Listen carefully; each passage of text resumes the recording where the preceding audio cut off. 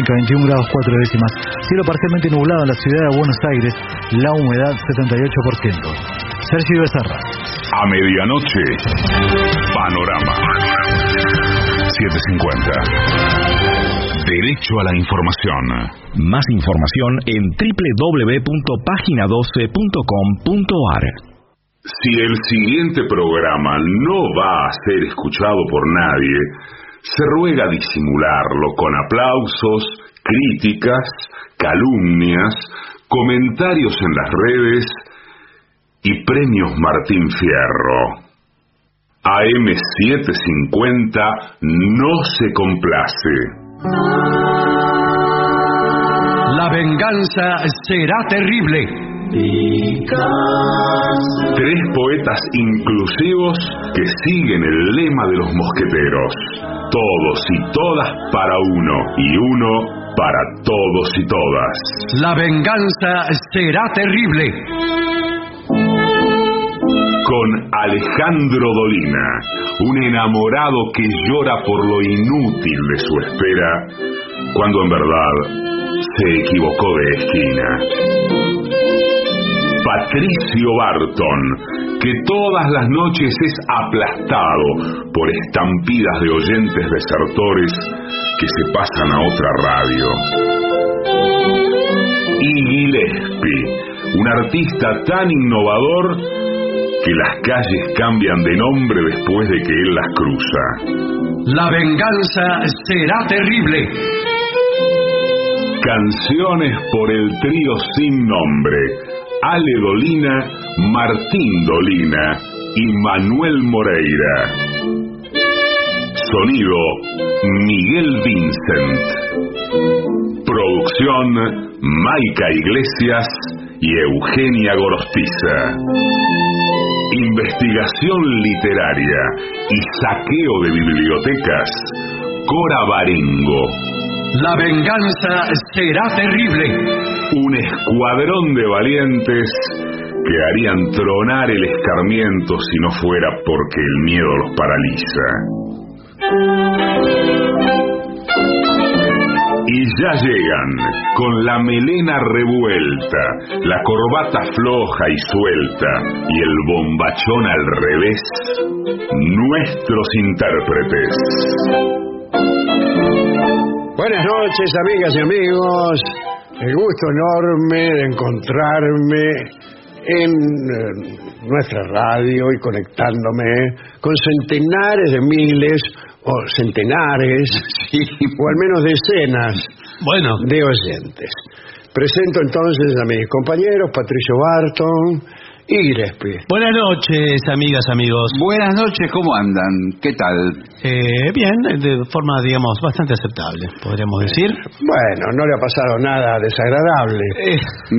No me haga entrar en detalles, pero sí podemos anunciar, porque tenemos, si hoy tuvimos un día malo, una hipótesis, una suposición. Mañana será mejor. Mañana hoy puede ser un mal día y mañana también. Bueno, me gusta mucho esa canción de Serrat. No, bueno, no dice eso. No es así. ¿Cómo que no dice eso? Hoy puede ser un mal día y mañana también. Hoy puede ser un gran día. No me digas que le cambiaron la letra. Dice plantéatelo cosas del así. gobierno. Claro. Plantéatelo así. Sí, claro. Hoy puede ser un gran día, eso depende de ti. Eso es mentira, discúlpeme. Bueno, pero eso lo dice Serrat. Depende de mí. No lo digo yo. Si me agarro un patatús ahí quedo seco en la calle, no depende de mí. No. Bueno, pero ¿por qué trajimos a Juan Manuel Serrat a esta mesa, siendo que Porque estamos saludando y diciendo lo bien que estamos. Claro, y tratando de compartir con nuestros oyentes nuestras alegrías de cada día. Claro. Además palpita el fin de semana, largo en este caso, las festividades lógicas de las Pascuas. Ah, es Pascua este fin de semana. Si hay una festividad no lógica es la Pascua. Sí. Quiere decir que hoy es Pascua. No, todavía no es domingo, va a ser Pascua, todavía pero no. quiero decir, ya empieza la Semana Sí, Santa. Ahora, ya, en este mismo en horas, momento, sí. ya es técnicamente una fiesta pascual. No, ¿Qué tal, Pascual? ¿Qué tal? Todavía es el Jueves Santo. Sí, claro. Parece bien, pero es feriado. Así que me voy a retirar. ¿Usted se acuerda? En una época no se podía hablar. en la radio. No. Pasábamos música. Pasábamos música clásica. Pero el viernes santo. Así nació la costumbre de hacer reflexiones serias. En el programa. En el programa, claro. Al no poder hacer chistes, poníamos música y contábamos alguna historia filosófica, poética, de algunos mitos, etcétera. Y a la gente le gustó mucho, sí. Y quedó. Y ahí quedó. A pesar de la oposición cerril de algunos de mis compañeros. Claro. No nosotros. No, nosotros disfrutamos muchísimo las reflexiones serias. Hace mucho tiempo. Bueno, tenemos que decir información acerca de nuestras presentaciones con público, que es lo que más nos gusta. Sí. Ya vamos a Montevideo prácticamente, pero no hay más entradas, me dicen, ¿es verdad? Prácticamente, quedan muy pocas. Dos quedan. No es que quedan dos, pero 4. Es posible que mañana mismo, si continúa el ritmo sostenido. El ritmo sostenido, entradas. Pues en ese caso ya no habrá más entradas. Bueno, vamos a estar el viernes 14 en el Auditorio del Sodre, en Montevideo. ¿Y al día siguiente qué? Al día siguiente viajamos a Colonia del Sacramento. Sí. Para actuar allí el sábado 15 en el Auditorio AFE. Exactamente. Ahí en el lugar donde la venta de entradas es a un ritmo menos sostenido. Claro. Bueno. Entradas.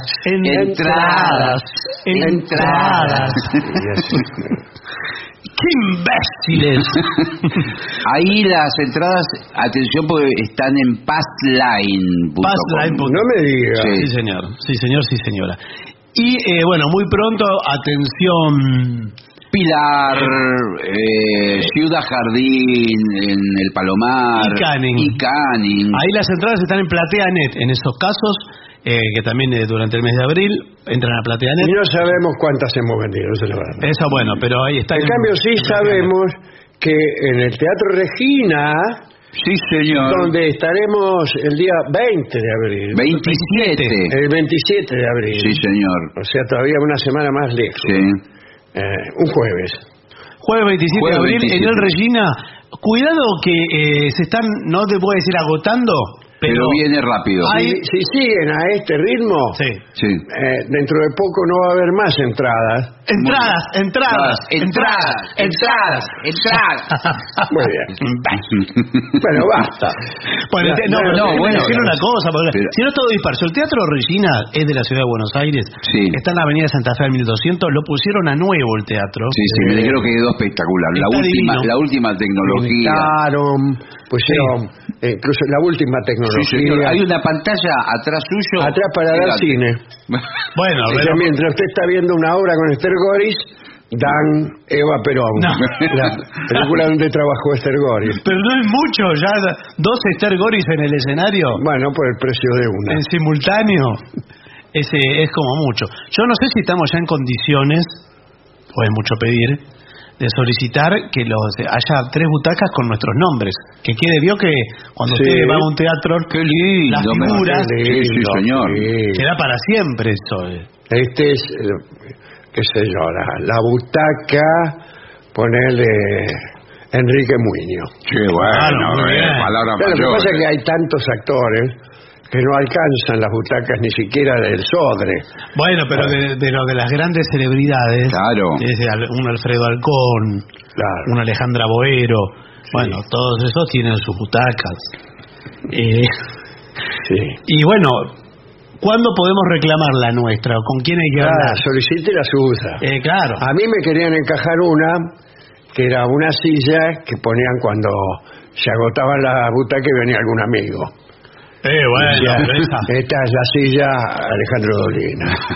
Se sentaba allá atrás de la cortina. Sí, pero después usted ve que la ve tirada en un patio esa, porque después la sacan. Sí, la sacan. Y le ve la silla Alejandro Dolina y no le digo quién está sentado. Bueno, entonces... Yo. Muy bien. Tenemos temas conceptuales. Bueno, muy bien. Importante. ¿Qué necesito para ser un guardavidas Ah, qué bien. Porque hay mucha gente que nos escribe que tiene vocación de guardar vidas. ¿Cómo la siente la vocación? Desde adentro. Claro, pero... En forma de llamado, eso quiere Sí, decir es invocativo. Es un llamado. Entonces, por ahí está parado en una esquina el tipo esperando el colectivo y siente, debe ser guardavidas. No, debe ser como una voz interior. Sí, bueno, pero... Y ahí nomás el tipo va donde sea que haya que ir, cosa que no sabemos. Le digo otra cosa. Yo creo que... Atención, no romanticemos tampoco la profesión. Pero es así, señor. Usted, el guardavida, cuando va a la playa... Es un laburo fácil. No. Es un trabajo fácil. La persona, el guardavidas intenta. Si puede salvar a la persona, la salva, y si no, lamentablemente se ahoga. Completamente en desacuerdo. No es así, es señor. un héroe de nuestros días. Claro. El guardavidas. Sáquese la trompeta de la boca para decir... Están todo el día tomando sol con... ¿Por qué no lo dice? Conozco señores guardavidas que hacen de su Están con anteojos... un culto. Sí. La pasan rezando. A veces dos. Sí. Están con una zunga en una reposera con anteojos de sol. Yo quiero que esto mismo usted lo diga cuando esté en la cuarta rompiente y no pueda volver. Claro, y gritando ¡socorro! Claro. ¡Socorro! Y el guardavidas le va a hacer un gesto con la mano. Sí. Como diciendo, acordate el día que hablaste mal de nosotros. Claro. Bien. Los guardavidas son un aspecto importante de cualquier piscina o playa. Bien, claro. ¿Lo llama aspecto? Sí. ¿Qué tal? Qué raro ser un aspecto. Al trabajar como socorrista, puede haber reglas específicas que su empleador pone en el lugar sobre el tipo de vestimenta que debe usar para trabajar. Mientras que otros pueden ser más relajados. ¿Vio? Yo conocí tipos muy relajados. Incluso puede haber en playas nudistas el guardavidas está desnudo. No puede Sí, estar. señor. ¿Y cómo lo reconocen? Bueno, Entre supongo todos. que por ¿Qué? por el silbato No, que señor, usa para llamar la atención de este o aquel bañista Eso atrevido. El tipo está entre la multitud de gente desnuda. ¿Cómo sabe que es el bañero? Porque lo tiene siempre colgando lo que dice el señor, el silbato. Claro. Entonces usted dice, todo lo demás no lo tienen. Bueno. Ese debe ser el guardavidas. Bueno, listo. como salvavidas es importante usar una ropa que tanto te protege del sol como te identifica. Ahora, discúlpeme. En general están a torso desnudo. Están a ¿no? torso desnudo. Y yo estaba pensando, en el salvataje de la playa nudista, la acción de salvar a la persona que se está ahogando, también nudista, es casi pornográfica. Sí, porque a veces Usted lo tiene que traer, usted vio cómo lo tiene que ataque. abrazar de atrás. Lo tiene que abrazar. Sí. o lo tiene que agarrar de donde puede. Y bueno, y sí. Y llegado el caso de la respiración artificial, Claro. lo tiene que besar en la boca, Sí. que es lo único que le faltaba. Si bien la formación de los bañistas varía, en la Cruz Roja Argentina, ¿qué tal? Buenas tardes. Sí, ¿qué tal? Cruz Roja Argentina, buenas tardes. Sí, buenas tardes. Sí. ¿Esta es la Cruz Roja Argentina? Sí, efectivamente. Quería comprobarlo porque no sabía si tenía bien el número. Por favor, Gracias. deje el teléfono libre. Bueno, dice, el curso de guardavidas tiene la duración de un año, o sea, 365 días y 6 horas. Es presencial. Claro, no puede hacerlo. No puede mandar a otro. Por Zoom lo va a hacer. Claro, tiene que... Y la persona deberá contar con estudios secundarios completos y saber nadar los 4 estilos. Con los 4 estilos. Yo no estoy de acuerdo. en Los eso 4 que digo, estilos son crawl, Sí. Sí, pecho, sí, mariposa, sí. Espalda. perrito. No, perrito Espalda no es y un perro. estilo, Bueno, espalda. espalda. Para mí con crawl y espalda suficiente. Para un Además, bañero. Si yo me estoy ahogando, ¿qué me importa? ¿Qué Claro. estilo me salvás? Bueno, pero le va a importar que sepa nadar. Sí, eso sí. Bueno, acá dice, ¿qué se enseña ahí en la Cruz Roja durante ese año? Prevenir accidentes fuera y dentro del agua. Claro, sí, claro. Generalmente son 2 guardavidas. Uno se ocupa de lo que ocurre dentro del agua, que es el que más trabajo Sí, tiene, bueno. y el otro fuera del agua. ¿Usted es el de adentro? Casi nadie se ahoga. Claro, fuera del agua tiene que oficiar como un poco de policía. Claro, ahí no sí. serían accidentes, sino más bien infracciones. Infracciones, imprudencias. Personas cambiándose y desnudándose en la playa. Bueno. Otros, bueno, en fin, toda clase de actitudes impropias que no viene al caso. Sí. Pero recordar. también hay accidentes. Si se vuelve una sombrilla y se le clava en el abdomen. De afuera. Salvo que se te clave y vos estás adentro del agua. Sí. ¿Cómo se resuelve el tema de la orilla que el mar va y viene? Y ahí hay muchos problemas de jurisdicción. Sí. Porque, imagínese, en Sí. cada ola cambia. Cambia. Sí. Le dice, anda vos. No, ¿No? que vaya él. Y así. Dice, vigilar a las personas que participan de actividades acuáticas y de los cambios que pudieran afectar su seguridad, clima, roturas. Por ejemplo, a alguien se le rompe algo y hay que sacarlo del agua. No, me imagino que roturas de... Quizás en una pileta se me ocurre Sí. algún... Por eso no se puede correr. Vio que hay algunos inclusive grandulones. Está vamos a prohibido. decirlo así. Sí, Grandulones. Personas grandes parece mentira. Que corren alrededor de la pileta Con con los los pies mojados. Claro, no corras, chau. Chau, ¿qué? Estoy saludando al vecino. No, No, bueno. le digo, señor, que se pueden resbalar y se pega la nuca. Y todavía siguen inventando las piletas que tienen el borde filoso. Filoso, bueno, que es un hacha. ¿Hasta cuándo van a Es un inventar? hacha el borde. Bueno, no sé si tanto, ¿no? Sí. Pero, sí, ¿hasta cuándo van Sí, a hacer? podrían hacerlo redondeado. ¿Qué problema hay? Bien. Algunas piscinas y playas pueden exigir que sus empleados usen uniforme. Sí. Esto ayudará a que sean fácilmente reconocibles, como hemos dicho hace un momento. Y los uniformes pueden consistir en una camiseta y pantalones cortos especiales. Sí, bueno, está bien. Bueno, ¿le puedo poner mi nombre bordado? También, sí, porque- guardavida. Sí. No, guardavida. Guardavida atrás, me parece. Y que es. guardavida Barton, poner. Claro. Un carterito. Durante los meses de invierno le pueden pedir a los socorristas que usen uniformes, camisetas y pantalones largos. Sí, como un Porque equipo... hace frío, Pero, claro. pero, perdón, en invierno la playa de guardavida no hay nada. No hay nadie, señor. No se puede. En las piletas menos. No se puede bañar en invierno. No, me parece que no hay. Sí. Los trajes de baño son una necesidad para cualquier socorrista. Algunas piscinas y playas pueden distribuir trajes de baño como uniformes para los socorristas. Claro. Y ahí va lo que dice usted. Dice salvavidas. Dice. Está muy bien. Está muy bien. Y está muy bien que directamente, en vez de ser un short, ropa interior y todo, ya tengan la malla, porque así se meten directamente al agua. directo.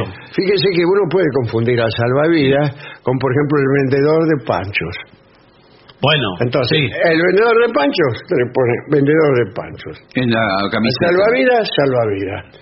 Al Bueno. vigilante, vigila. No dice vigilante. Y así. Incluso las propias personas que asisten pueden comprar remeras ¿Y qué dice? con el nombre de su profesión. Abogado. Sí. No está mal. No estaría mal. Turista me voy a Por poner. ahí alguien necesita un abogado. Con tal de no ponerse una profesión, usted se puede Y poner usted todo. está tranquilamente en la turista. reposera y viene un tipo que le dice, ¿usted es abogado? Sí. Vea, mi mujer me tiene podrido. No, bueno, pero ¿qué tiene que ver? Bueno, Psicólogo también puede ser. dice, el guardavidas debe llevar un pito con sonido fuerte. Sí. Bien. Creo que eso está regulado, que tiene que ser un pito especial, no es cualquier pito. No. Porque veo como los árbitros de fútbol que... Sí, eso se Claro. Sí, escuchó Usted lo que no es eso. puede ir a dirigir un partido, un Boca River en Madrid, Claro. con un pito de carnaval. No. No. No, se escucha desde la última tribuna, se escucha Claro. perfecto. Son pitos oficiales homologados por la FIFA.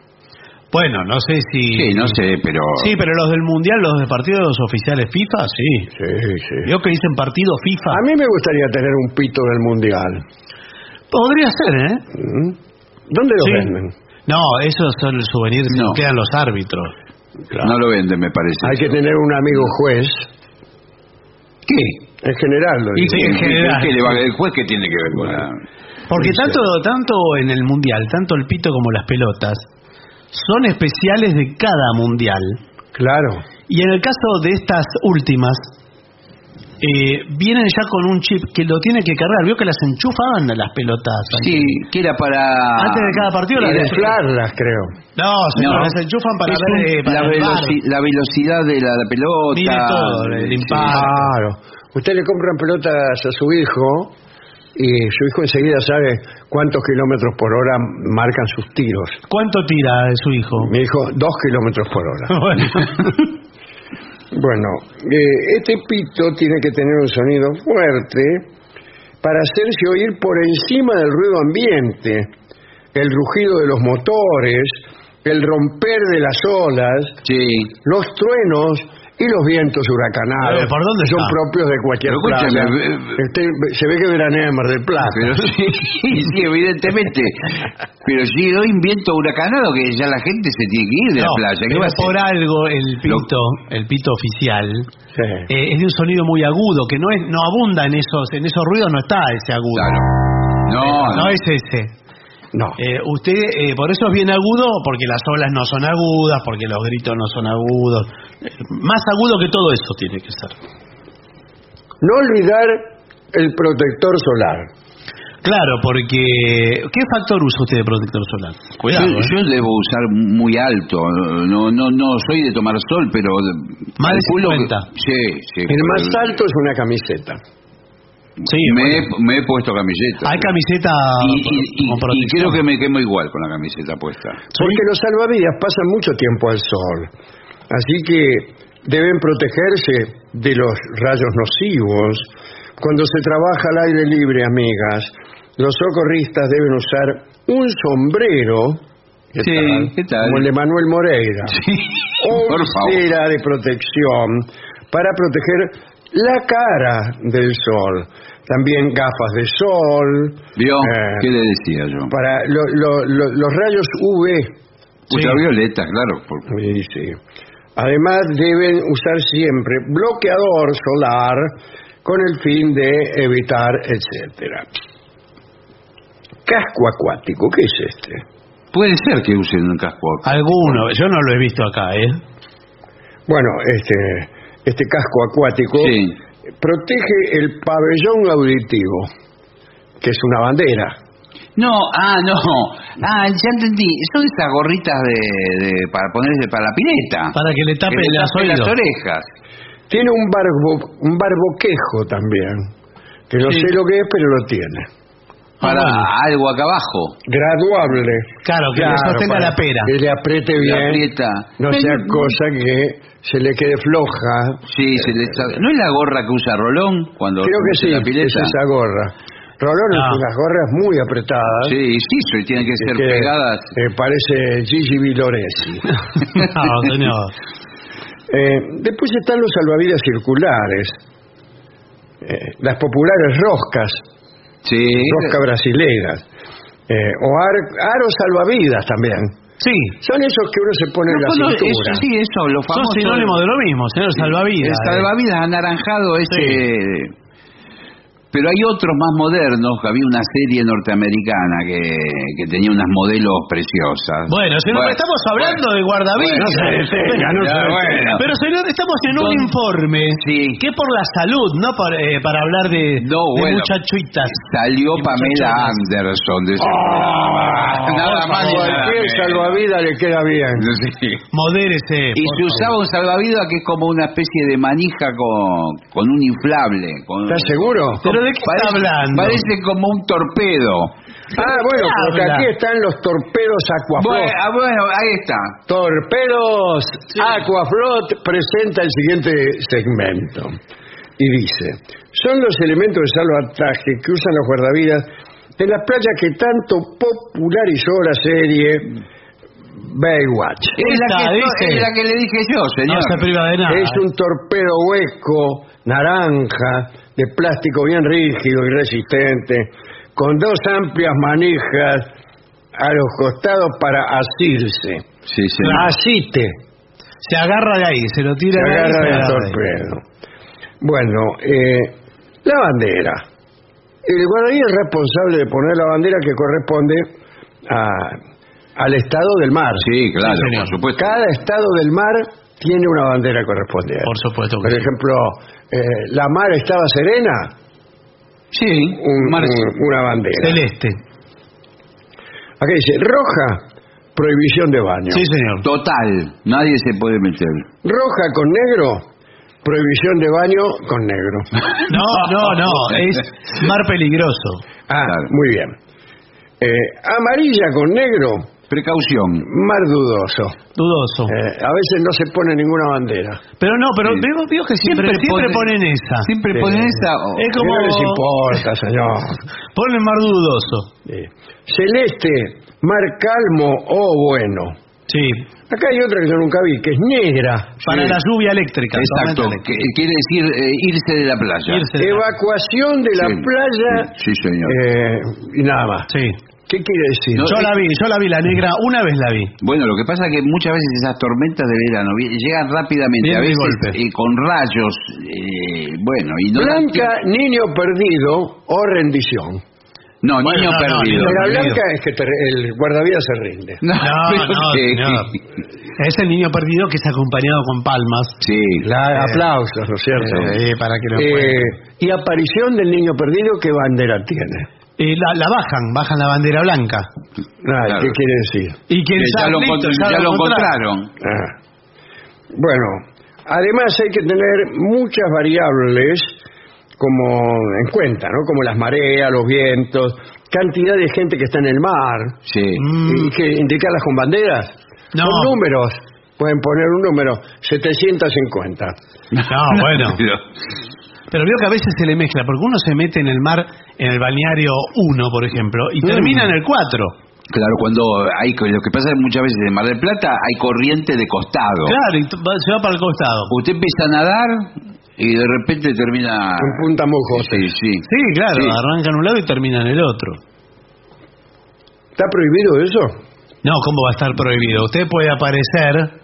Si hay lugares pagos, Sí. Ah, playas privadas. playas privadas, Claro, yo usted empiezo a nadar Se mete en la parte... en la Bristol Sí. y me lleva la corriente, cuando quiero correr salgo, estoy en una playa privada Los Macanudos. Sí, bueno, pero la playa privada de los Macanudos... Y yo, bueno, Sí. ¿dónde está el ticket? Claro.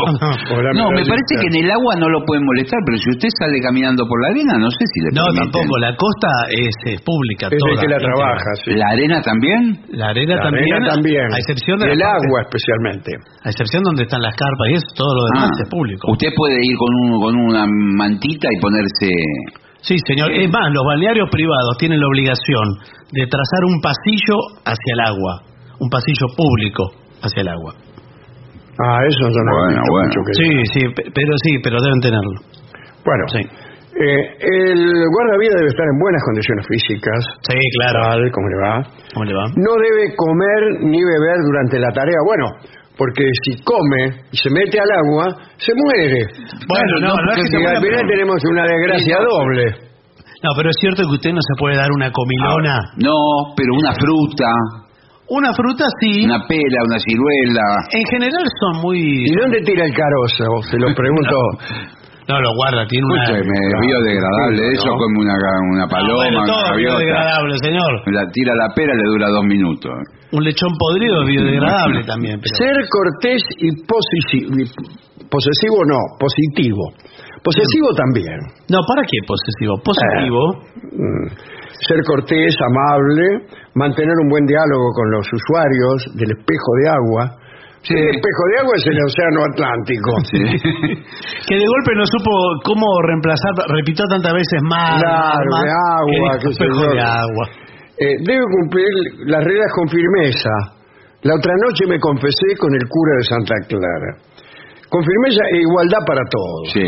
Igual le digo que en mi época, cuando yo iba a la playa con mis padres, los bañeros se pasaban a veces de amables con determinadas señoritas. Bueno, señor. Se pero pasaban de amables. ¿Cómo estamos hoy? Se pasaban de amables. Hola, buenas tardes. ¿Qué están tomando? Mira cómo se vino hoy. Sí. No quiere que le pase No, por favor. el bronceador por aquí y allá. No, hay que también algunos puntos de conflicto con algunos vendedores ambulantes.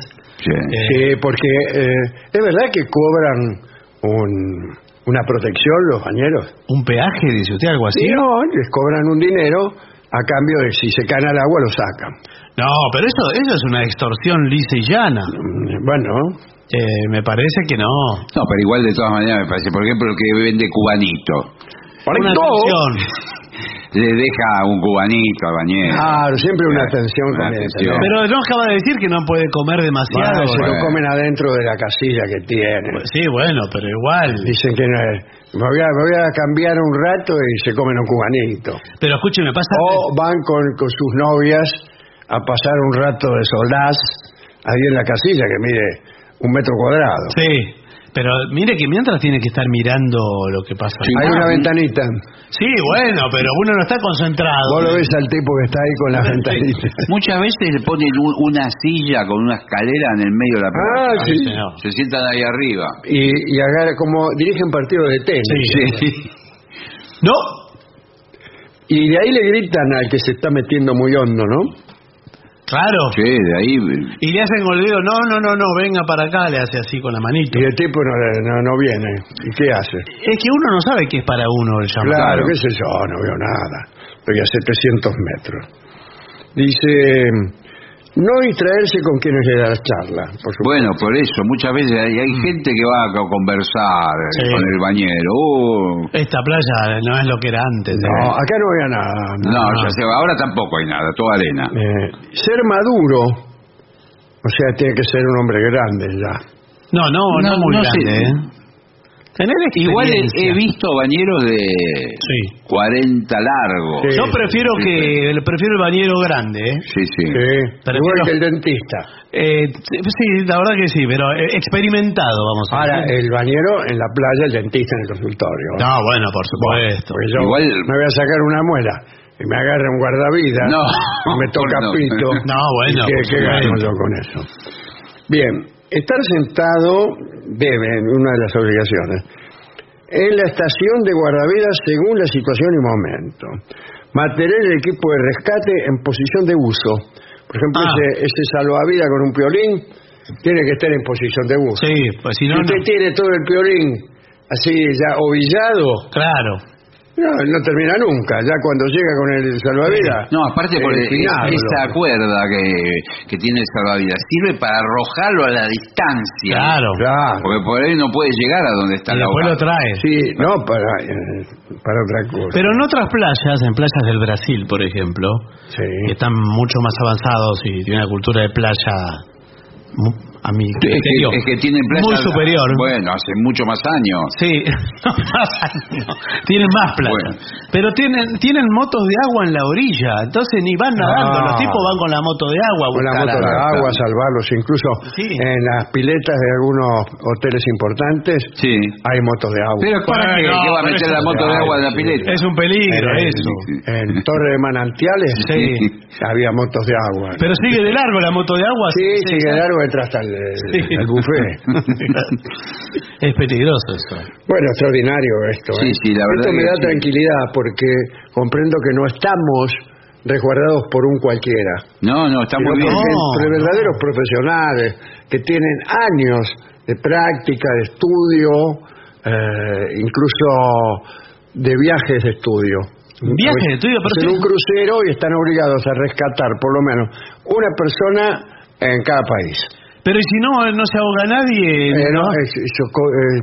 Se ocupa de eso la Cruz Roja, que agarra y tira alguno al agua. No, bueno, que son, digamos, ayudantes de los profesores, monitores. Sí, pero corren riesgo su vida, porque si no lo sabe. Bueno, pero el guardavidas también arriesga continuamente su vida. Bueno, está bien, señor, Bueno, pero lo eligió. ¿Sabe que les iba a contar un dato llamativo? Muchos guardavidas que trabajan en la Argentina, en el invierno argentino, trabajan Tienen heladería en Italia. Trabajan en Europa de guardavidas. Uno Eso lo igual que los reconoce a heladeros. veces. Sí, Uno lo reconoce. En Barcelona, por ejemplo. Claro, y uno por ahí Oye, y dice, Este es el de Villa Gesell, dice. sí, Y por usted el sonido, y está aparece el Biarritz. chico que te sonríe. Sí. Dice, Villa Gesell. Yo encontré uno de Miramar. ¿Encontró Ah, uno qué de Miramar? lindo. Sí, en Miramar, en Barcelona, justamente. Sí. Y me dijo, ¿cómo es? Pizzería La Nieve.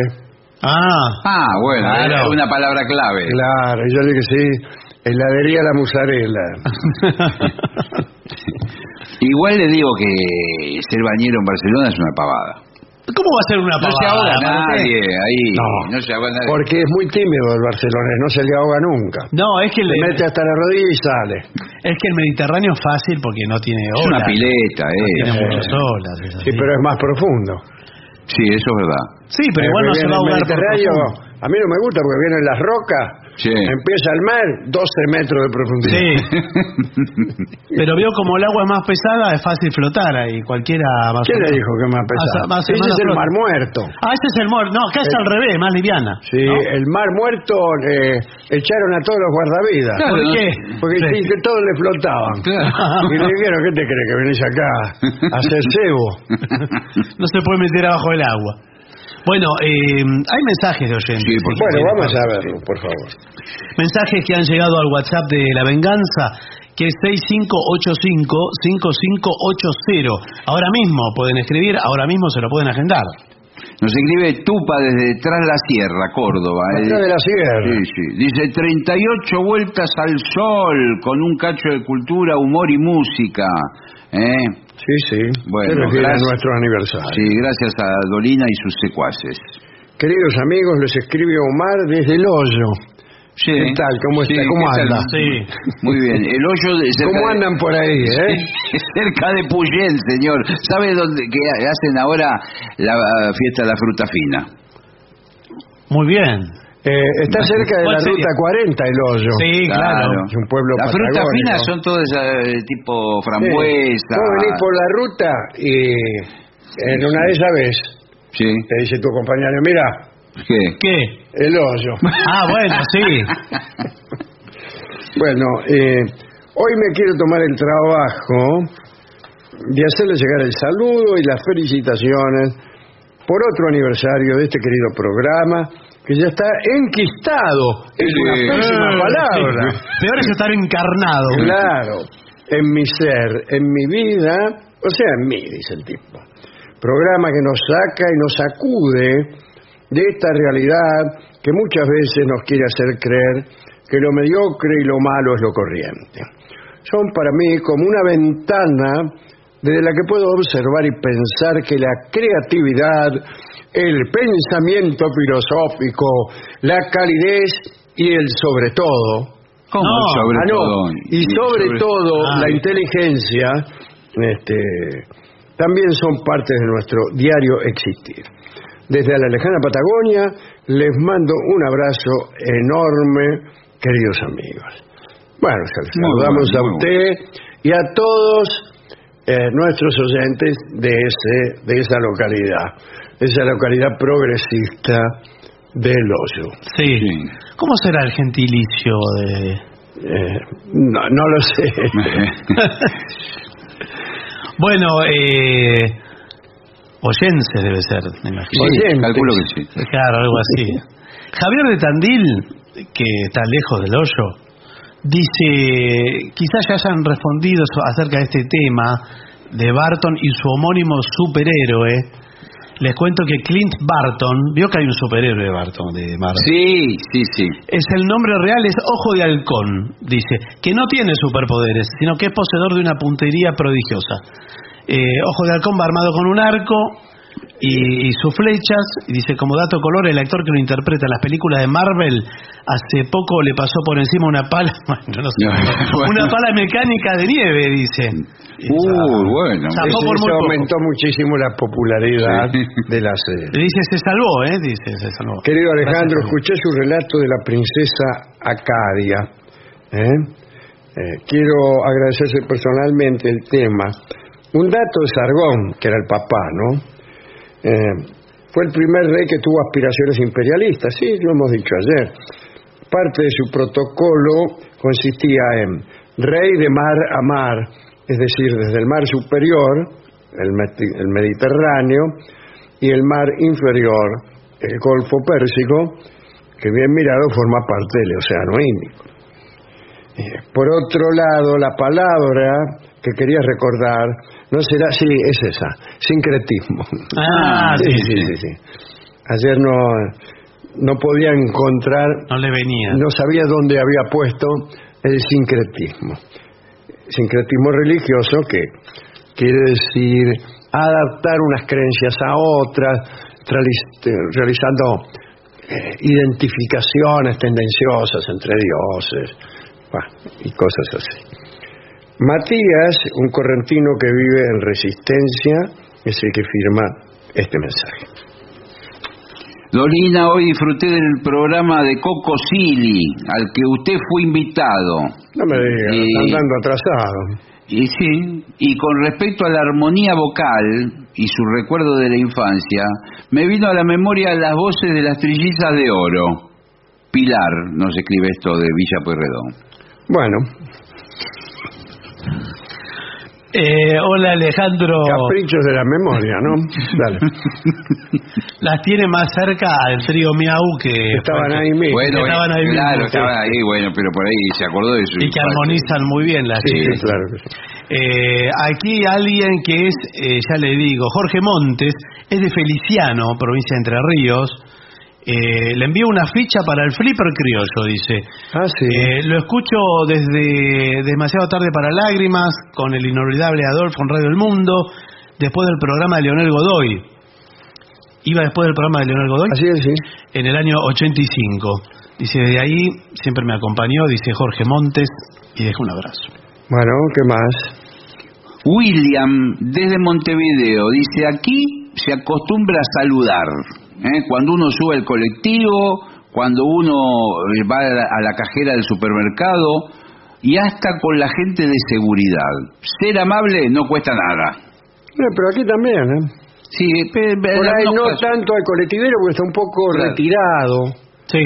Te puedes subir sin verlo, sin enfrentarlo, sin pedirle boleto, en fin. Sí. Y también digamos que aquí uno se cruza mucha más gente para saludar. Se estaría saludando casi todo el tiempo. No sería nada, pero yo no creo que sea una particularidad del argentino el no saludar a nadie. No he visto eso. Lo he visto más en otros lugares que no quisiera nombrar. Estimados, estuvimos presentes con mi compañera en la presentación anterior en el Teatro Roma y ya tenemos las mismas para la próxima función. Bueno, vale la pena caminar las casi 2 cuadras que tenemos que recorrer para verlos en vivo. Nada, señor. Bueno, ahí está. Desde Venado Tuerto, todos estamos bajo un cielo de estrellas, dice Manuel Fernández. Ajá. Dice, ¿me toca el mismo? Le toca un poquito.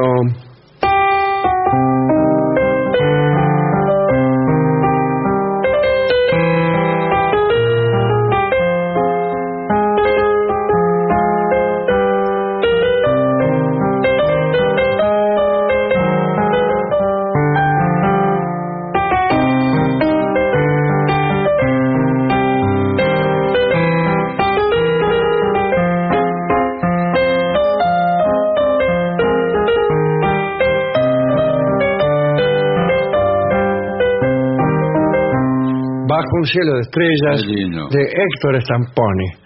Los uruguayos solían cantar con la música de este vals el himno nacional uruguayo. Orientales, la patria o la tumba.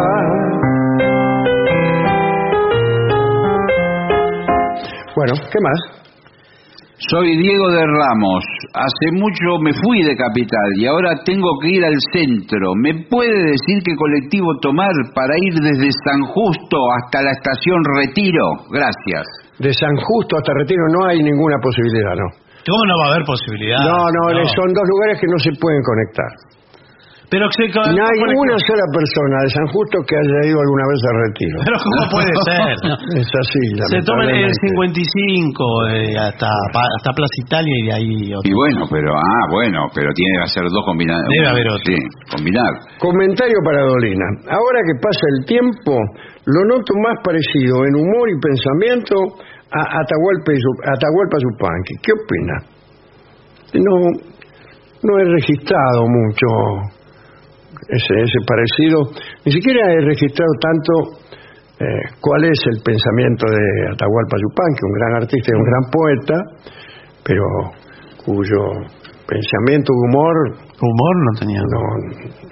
No se hacen patente a cada momento, así que no lo sé. Era poeta sí. Un gran poeta, claro, desde luego, y un gran cantante y un gran guitarrista, sí. Hola, Vengadores. Ojalá me parecieran eso. Bueno. El otro día hablaron del sapo, el juego. Dice, recordé que en Colombia, al menos en Bogotá, existe un juego que se llama Boli Rana. Que no tiene nada que ver. Sí, es parecido, el concepto es parecido al sapo, pero se juega con bolitas de metal que se embocan. Todos son juegos de embocar. Embocar en el agujero tiene premio. Y así dice Javier de Villaboy, Nos escribe Belén Rouco y le pide Monte Criollo. Bueno, cómo no, algún día lo vamos a cantar.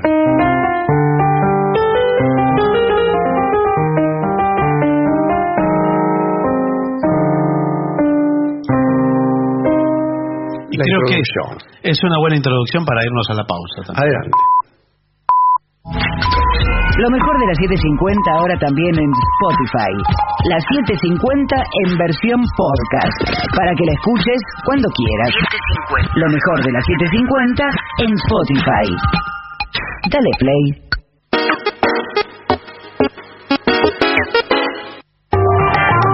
AM 750. Pero no imparciales. 849 días. Pepín Rodríguez Simón. Prófugo. 2637 días. Milagro Sala. Presa política.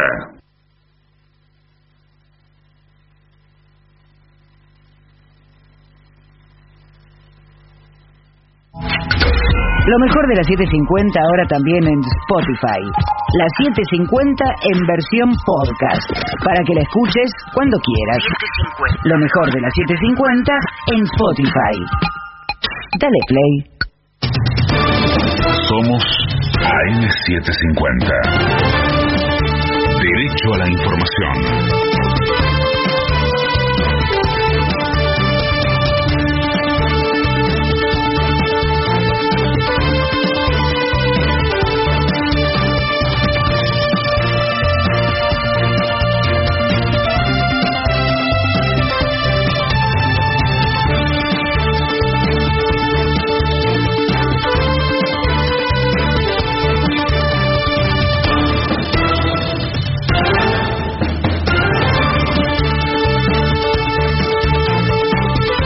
Hora 0:55 minutos, la temperatura en Buenos Aires es de 21 grados 3 décimas, el cielo está algo nublado, humedad 79%.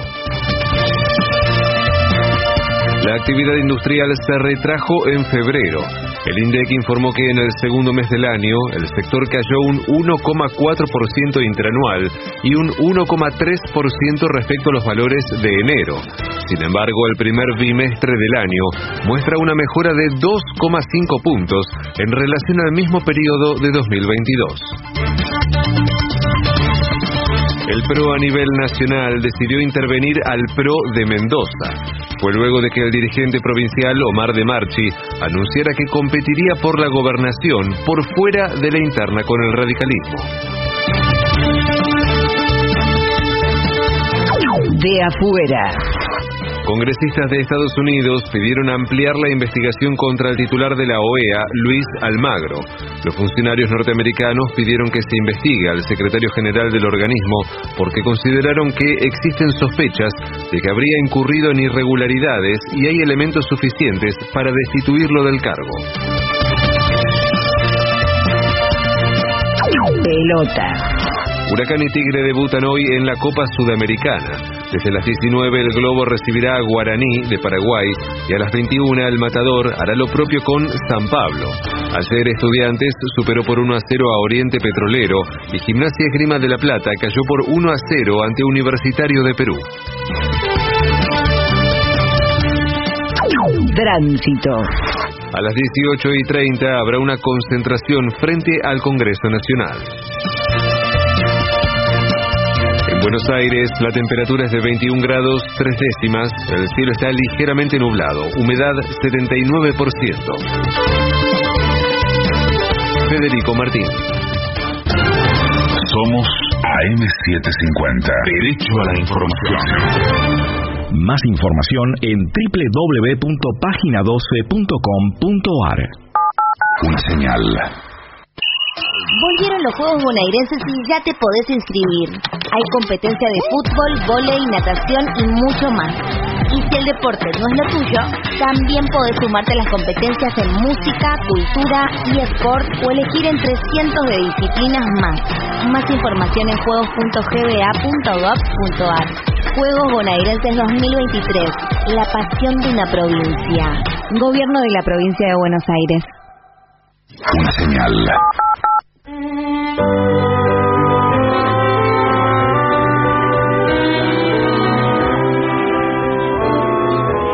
Continuamos en La Venganza Será Terrible. Recuerden que hay un WhatsApp para ustedes, para los oyentes, que es 1165855580.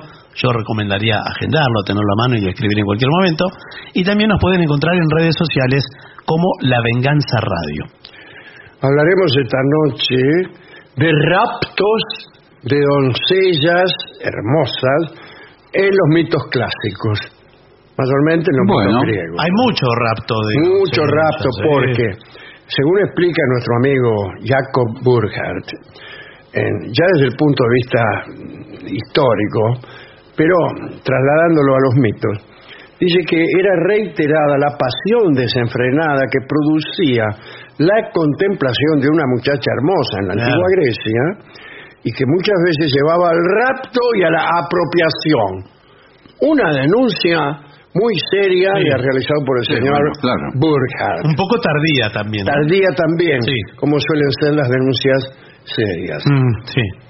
Famosa fue la fisionómica de Aristóteles. Es un libro en realidad, ¿no? Un libro que además de estipular algunos cánones precisos de lo que era bello, hablaba también de la belleza doble, es decir, aquella que se incrementaba con virtudes adquiridas posteriormente a la belleza. Por ejemplo, la fuerza, la virtud, la rapidez, ser campeón de algo. La belleza era deseada en Grecia hasta tal punto que era perfectamente lícito pedir a los dioses la concesión de los buenos rasgos.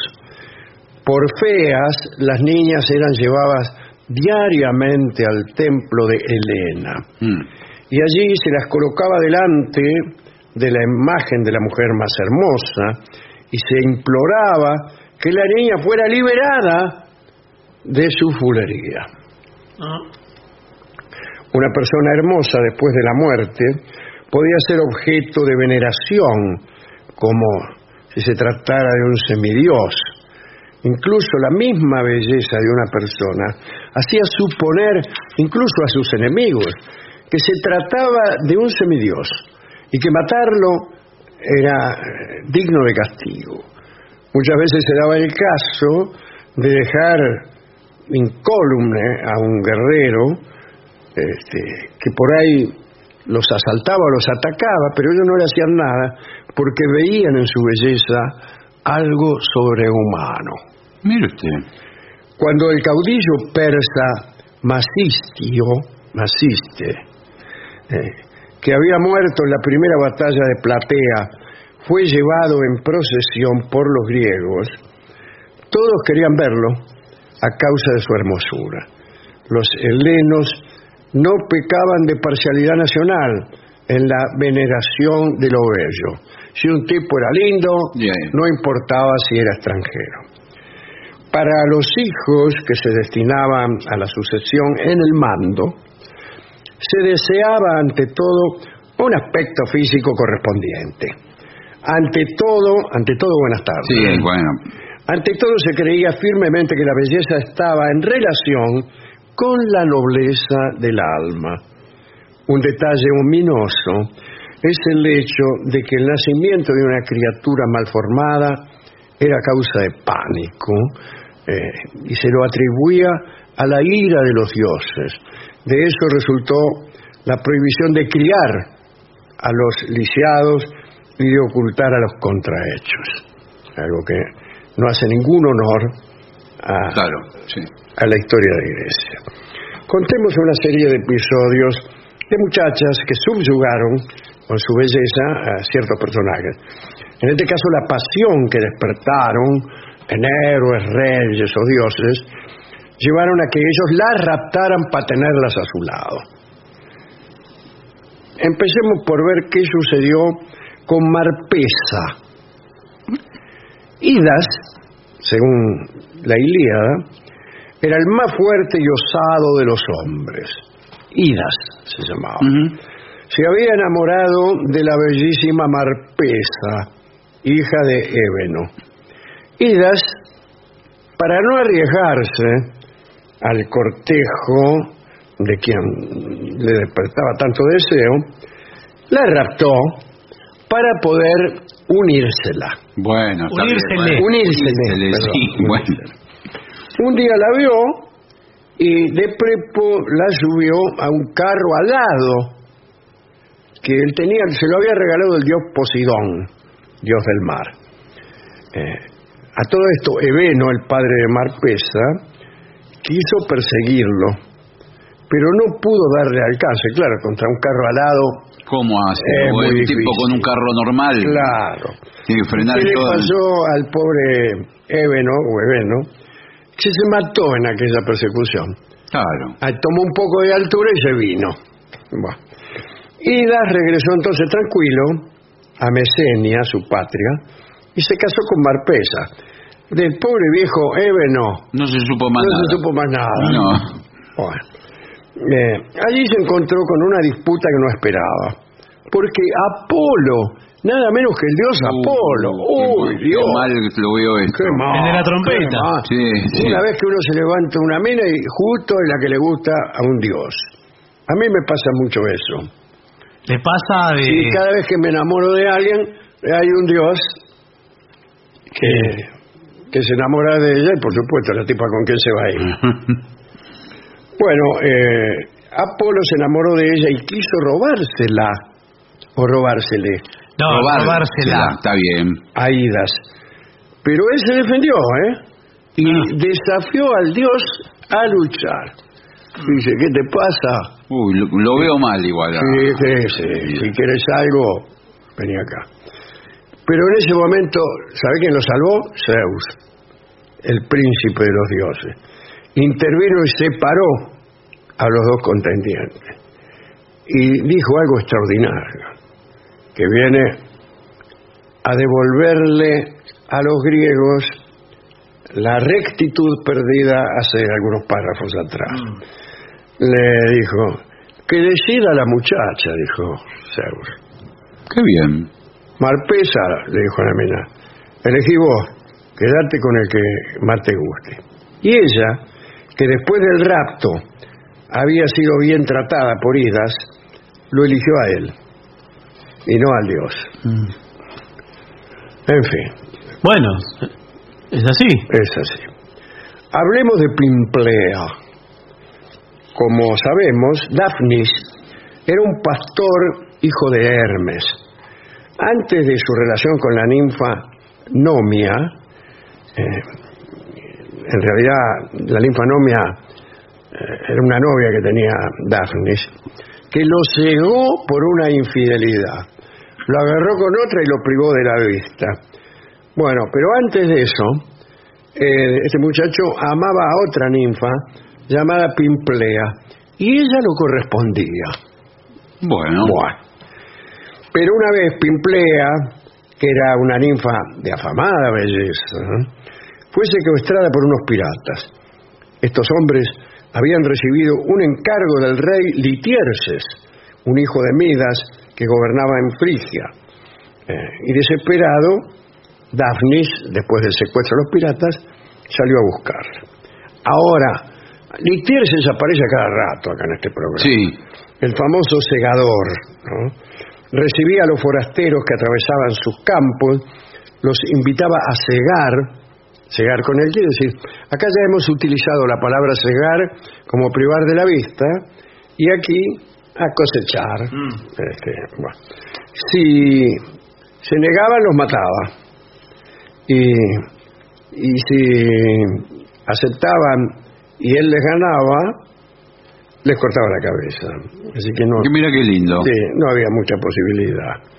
Incluso encerraba los cuerpos en una gavilla y a veces obligaba a rivalizar con él en una siega rápida. O sea, no hacía falta que vos lo desafiaras. Él, a ver, vení, vos me está gustando para jugar a ver quién ciega mejor. Bueno, junto a ese hombre estaba la pobre Pimplea, y ahí justo llegó Daphnis.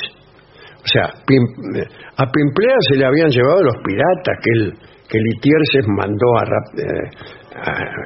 realizar el rapto, y justo aparece Daphnis. Trató de liberarla y estuvo a punto de sufrir el destino que Litierses reservaba a sus huéspedes. Le habrá dicho Litierses: bueno, a ver, te juego, a ver quién ciega mejor. Pero justo en ese momento, ¿quién apareció? Heracles. Mire usted. Llegó al mismo tiempo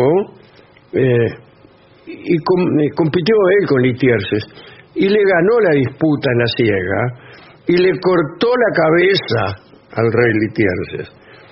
Y después se enteró de que Daphnis había venido a buscar a Pimplea, y entonces le entregó a él y a la hermosa Pimplea el dominio de aquel reino. Bueno. Eso es tener suerte. Sí, la verdad que bueno, sí. no tanta, pero en el momento juntos. No tanta, porque recuerde lo que pasó con este muchacho Daphnis posteriormente, ¿no?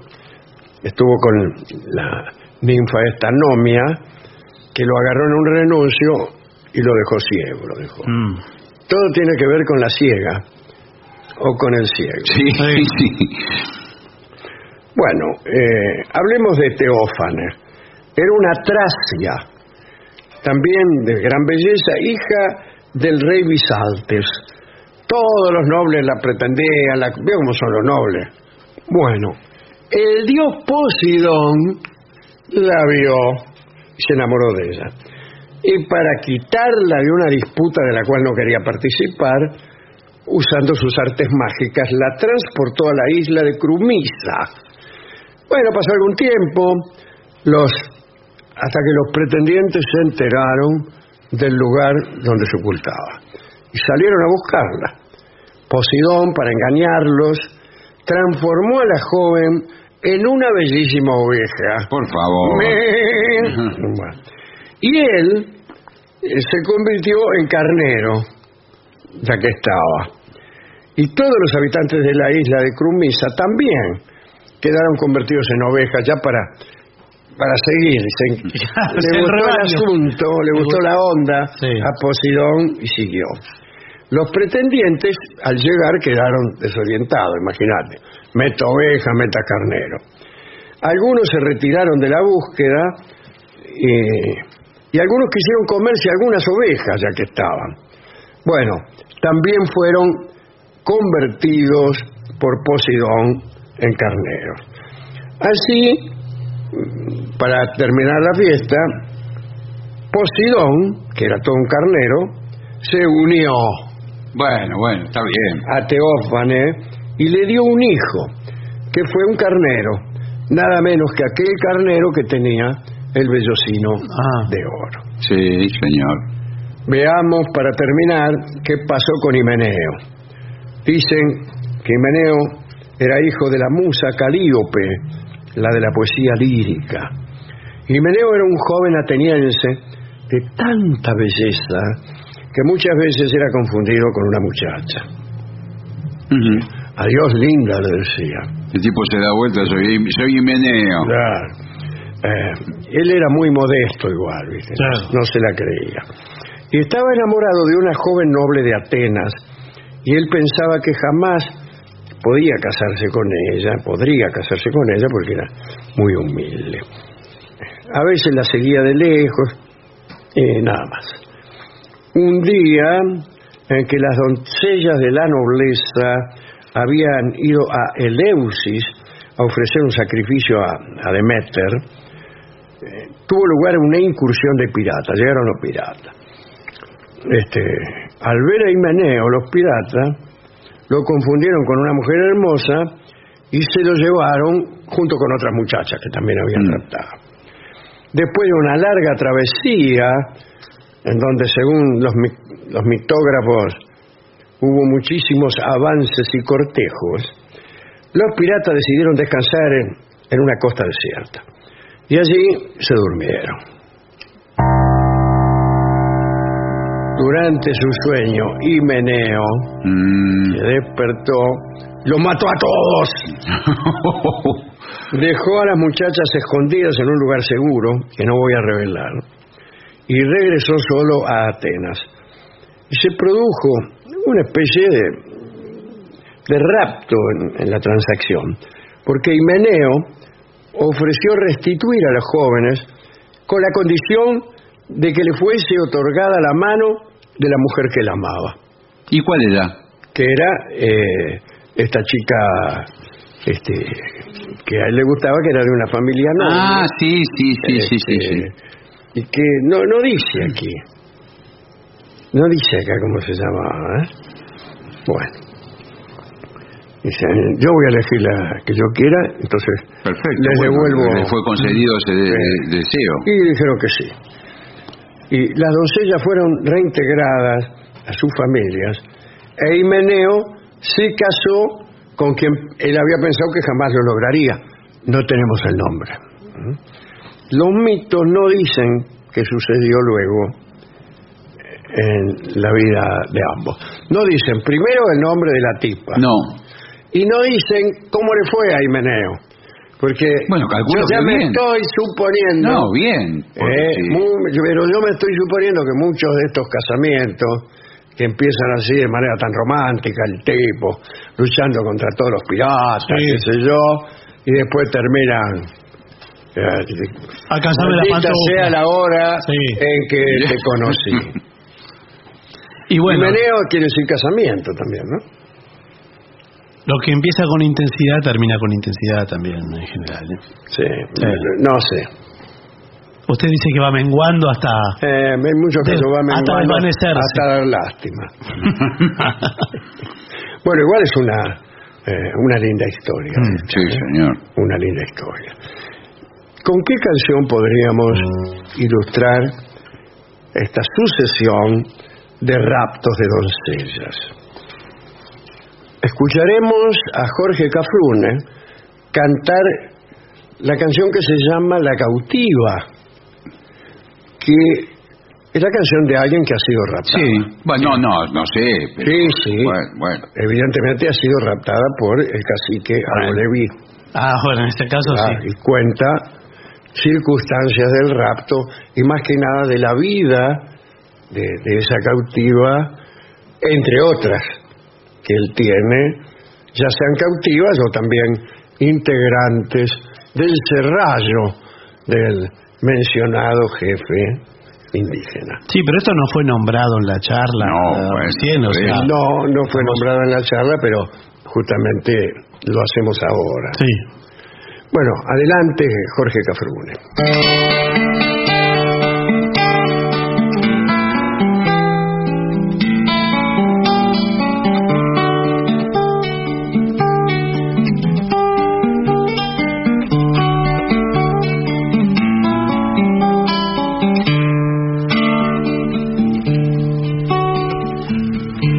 Reclina, niña, tu frente sobre mí.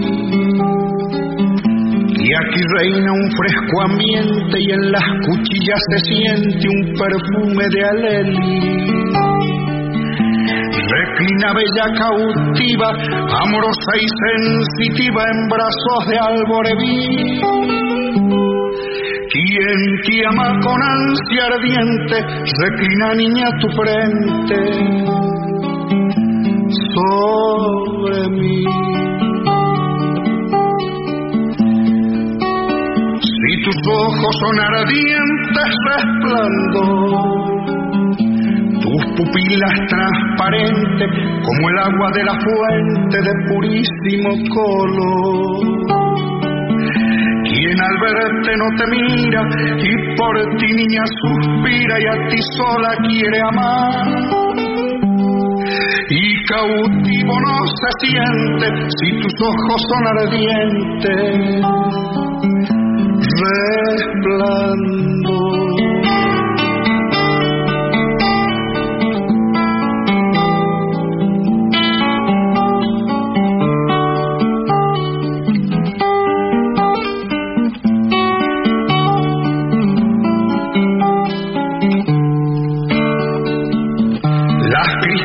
Hechiceras de la aduana van gimiendo plañideras su infortunio y su pesar. Y el cacique no las mira y por ti niña suspira y a ti sola quiere amar. Aunque giman plañideras las cristianas hechiceras de la aduana. Al ardiente mediodía, cuando vierta su armonía el tuyo, estaremos, garza mía, en la fresca sombra umbría bajo el verde guavillo. Tú en la hamaca recostada y en mi pecho reclinada y junto a mi frente tú. Al ardiente mediodía, cuando vierta su armonía, el tuyo. ¿Qué más quieres, mi cristiana, para ti? Si tu frente se engalana con la pluma soberana del cacique alborevi. Tendrás joyas y tesoros, tendrás perlas y collares que en la guerra conseguí.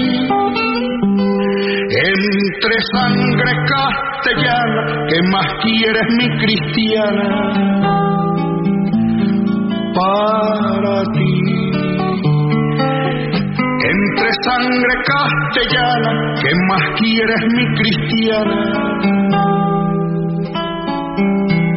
para ti?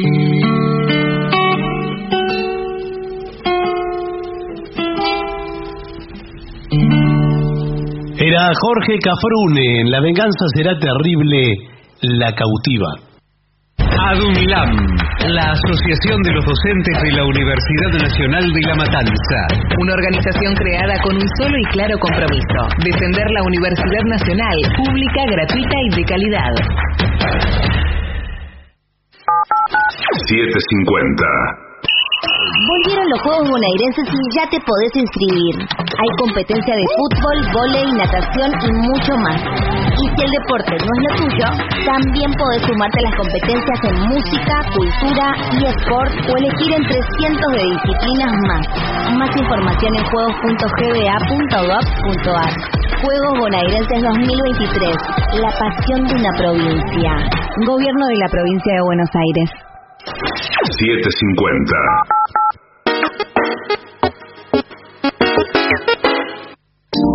AM 7:50. Objetivos. Objetivos. Pero no imparciales. Pero no imparciales. AM 7:50. Objetivos. Pero no imparciales.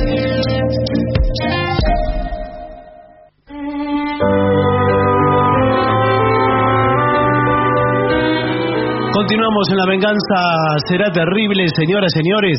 Este es el mejor momento para dar comienzo al siguiente segmento. ¿Cuáles son los alimentos más peligrosos del mundo según la revista Time? Ah, bueno. Muy bien. Debe ser cierto entonces. Debe ser cierto entonces, pero me imagino que la revista Time Alimentos. habrá consultado un montón de especialistas, etc. Sí.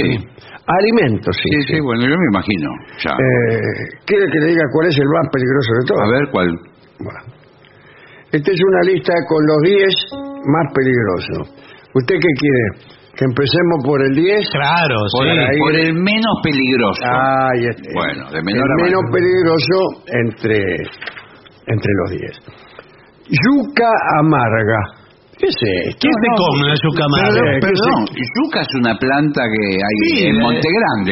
Sí, en todas partes. Monte Grande no es el centro del universo. Ese señor se come la yuca amarga. Sí, claro. En Monte Grande. Pero yo no lo vi en ninguna. En la carta de Babieca no dice yuca amarga. No, bueno, pero por ahí. La yuca es un tubérculo.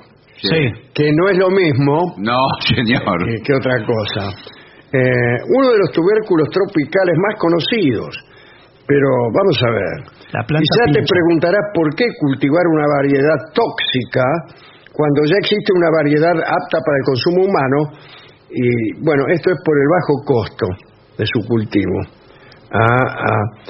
La yuca amarga tiene una cáscara que es un insecticida natural. Directamente. Vos la pelás y ya te empieza a matar las hormigas. Y ya se sabe. ¿Qué? La intoxicación se produce como consecuencia de confundirla con la comestible. No, de confundirla porque de comerse el insecticida. Sí. Bueno. Claro, porque si la pela no pasa nada. Claro, bueno. No sé. No sabía que se comía la yuca. No, yo tampoco. El 9. Casumarzu. ¿Qué tal? ¿Cómo le va? ¿Qué tal? O queso podrido. Ah, bueno. Sí. ¿Lo podrido vale dentro de un alimento peligroso? Todo lo que esté podrido. El manjar más exquisito, si está podrido, bueno, imagínense. Pero yo creía que, excepto en el caso de los quesos, que pueden estar medio pasaditos. Este debe estar fermentado especialmente, pero no se pase de rosca. Eso debe ser. Debe tener un umbral pequeño. Tiene su origen en la isla de Cerdeña, donde se hizo conocido por estar repleto de larvas vivas de moscas de hasta 8 centímetros. El queso digo gusano. Sí. Estas larvas se introducen para elevar la fermentación y la ruptura de los ácidos grasos. Ha sido un gusto. Sí. Bueno, esto reblandece el queso y segrega un líquido llamado lágrima. Como un suerito. La comercialización está prohibida en Italia. Directamente. Pero sí está permitida su fabricación casera o su compra en el mercado, negro. Y entonces, en el mercado negro. Negro. A mí me habían comentado eso. Negro tenés el queso. Nunca lo vi. Pero que existía un queso de Italia que los gusanos estaban vivos, digamos. Bueno. A ver. Qué raro, ¿no? Hacerse un sándwich. Papa cruda. Sí. ¿Papa cruda? Entre los peores. El consumo de papa cruda es más habitual de lo que creemos. Y muchos crudívoros la consumen habitualmente. Sí. Dice, el peligro es la solanina, que es tóxico para el hígado, según un estudio publicado en el Journal de no sé dónde. Bueno, el Journal de no sé dónde. Qué buen dato, qué preciso. Bueno. Champiñones. ¿En serio? No, bueno, pero atención. Yo como todo con champiñones. Un potosí. No, pero atención, pero son los champiñones venenosos que los hay. Eso es lo que va a decir. Sí. Además de las propiedades alucinógenas que le atribuyen, yo me comí un bife con salsa de champiñones una vez y me agarró una alucinación que veía el diablo en calzoncillo. Por favor. Igual creo que acá llaman champiñón a cualquier hongo, sí, no es lo mismo un hongo que... El informe, sí, porque... estos también pueden matarte, los hongos champiñones. Hay variedades con venenos muy peligrosos. Sí, señor. Que pueden inducir a la muerte. Por eso hay que pueden decir... causar la muerte, ¿no? Sí. Claro, sí, la induce... Sí. Atención. Verdura de hoja verde, ¿qué hacemos? Todas. A ver, bueno. Las verduras tienen todas hoja verde. La espinaca, lechuga y otras verduras pueden estar infectadas por el nirovirus, que provoca el 50% de las gastroenteritis en los Estados Unidos. Este virus normalmente se propaga por medio de las personas que lo portan, claro, y no se han lavado correctamente las manos a la hora de manipular los alimentos, claro. Sí. El cocinero no se lavó las manos y andás a ver qué anduvo tocando. Es el riesgo de las ensaladas. Te hace una cosa de espinaca y ahí estás vos. Cantás para el carnero. Bueno, ni le digo los agrotóxicos que tienen las hojas. Por eso recomiendan ponerle un chorro de vinagre, que mata todas las bacterias. O pegarle unos tiros a la ensalada. Sí, no, igual el tiro no le va a hacer nada a la bacteria, El atún. Sí, lo peor. Es uno de los más consumidos del mundo, pero se ha visto envuelto en diversas polémicas. ¿Cómo le va? ¿Qué tal? Sí, la grieta del atún. Por ejemplo, en 2013, el gobierno norteamericano advirtió que la variación blanca del pescado tenía muy altos niveles de mercurio. Ya hemos hablado aquí de los médicos que tiran los termómetros viejos al mar. Los atunes se comen los termómetros. No es por eso. Y por eso tienen mercurio. No es por eso. Bueno, el mercurio puede causar daños irreversibles en el sistema nervioso de los bebés en gestación. Asimismo, el diario The New York Times publicó que algunos atunes de los restaurantes de la ciudad contenían niveles de mercurio tan elevados que todos los pescados fueron retirados del mercado. Sí. Por último, la Administración de Comidas y Drogas en los Estados Unidos, que es lo mismo. Da igual. Bueno. Advirtió que varios amantes, que también es lo mismo, amantes del atún. Sí, bueno. Sí. Fueron presos. No, fueron presas de algo, de una intoxicación. De la escombroides. Claro, el tipo agarra, estoy enfermo del escombroides. Y esto es causada por las toxinas que emite el pescado crudo cuando está mal refrigerado. Atención al sushi, ¿no? Sí, cuidado con todos los pescados crudos. Se va poniendo cada vez más familiar. Sí, más cercano. Y estamos llegando vamos a llegar aquí al chorizo. A los primeros puestos, Bueno, tanto es así que ya estamos en el cuarto lugar. Bien. Cuarto lugar, el café. ¿El café? Pero sí, es todos imposible tomamos café. que el café haga mal. Sí.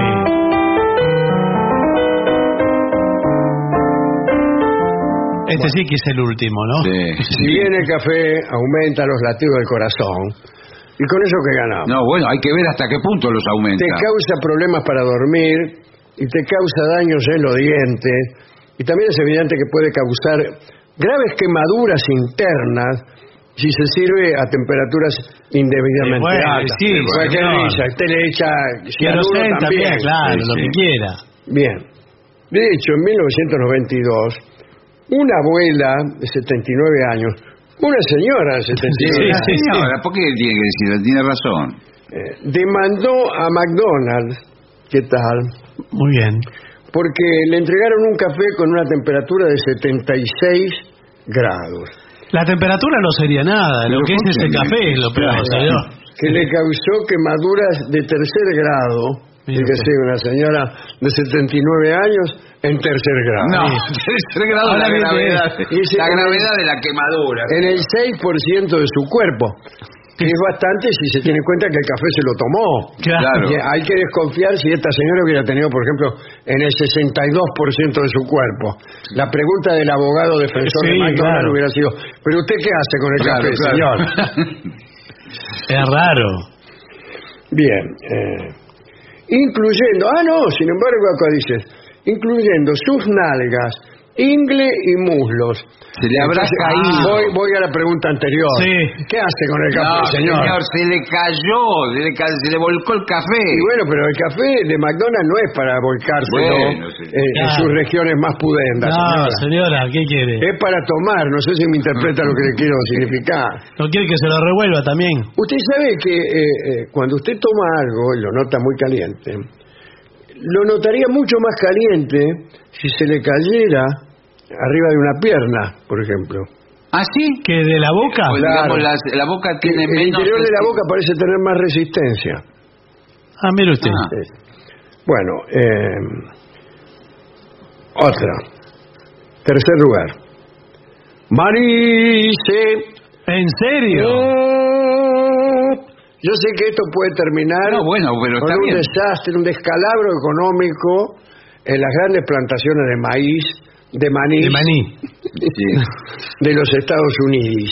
No creo que sea un descalabro. O también con la decadencia del humilde manicero Cada tanto... de Liniers. Yo he comido maníes Los felicito. con cerveza en otras épocas. Muy bien. En otras épocas. ¿Qué Bueno, cambió? Bueno. ¿Qué época ¿Qué vivió? tiempos, En una ¿Qué época. tiempos, ¿Pero qué vivió? ¿La Belle Époque? Pedíamos- Una época...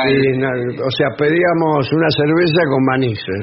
Claro. Sí, Y pero, ahí nos pasábamos hablando. pero si ahora también puede pedir Sí, No, cerveza. pero en una época mundial. los bares de Palermo, de San Telmo Sí, particularmente. siguen estando ahí. Y estaban llenos los pisos de cáscara La cáscara manices, de maní, que no las señor. barrían a propósito para darle color local. Sí, señor. Pero sigue estando ahí. Usted Sí. pedía y le traían No, una- no hay más nada, de eso no hay nada.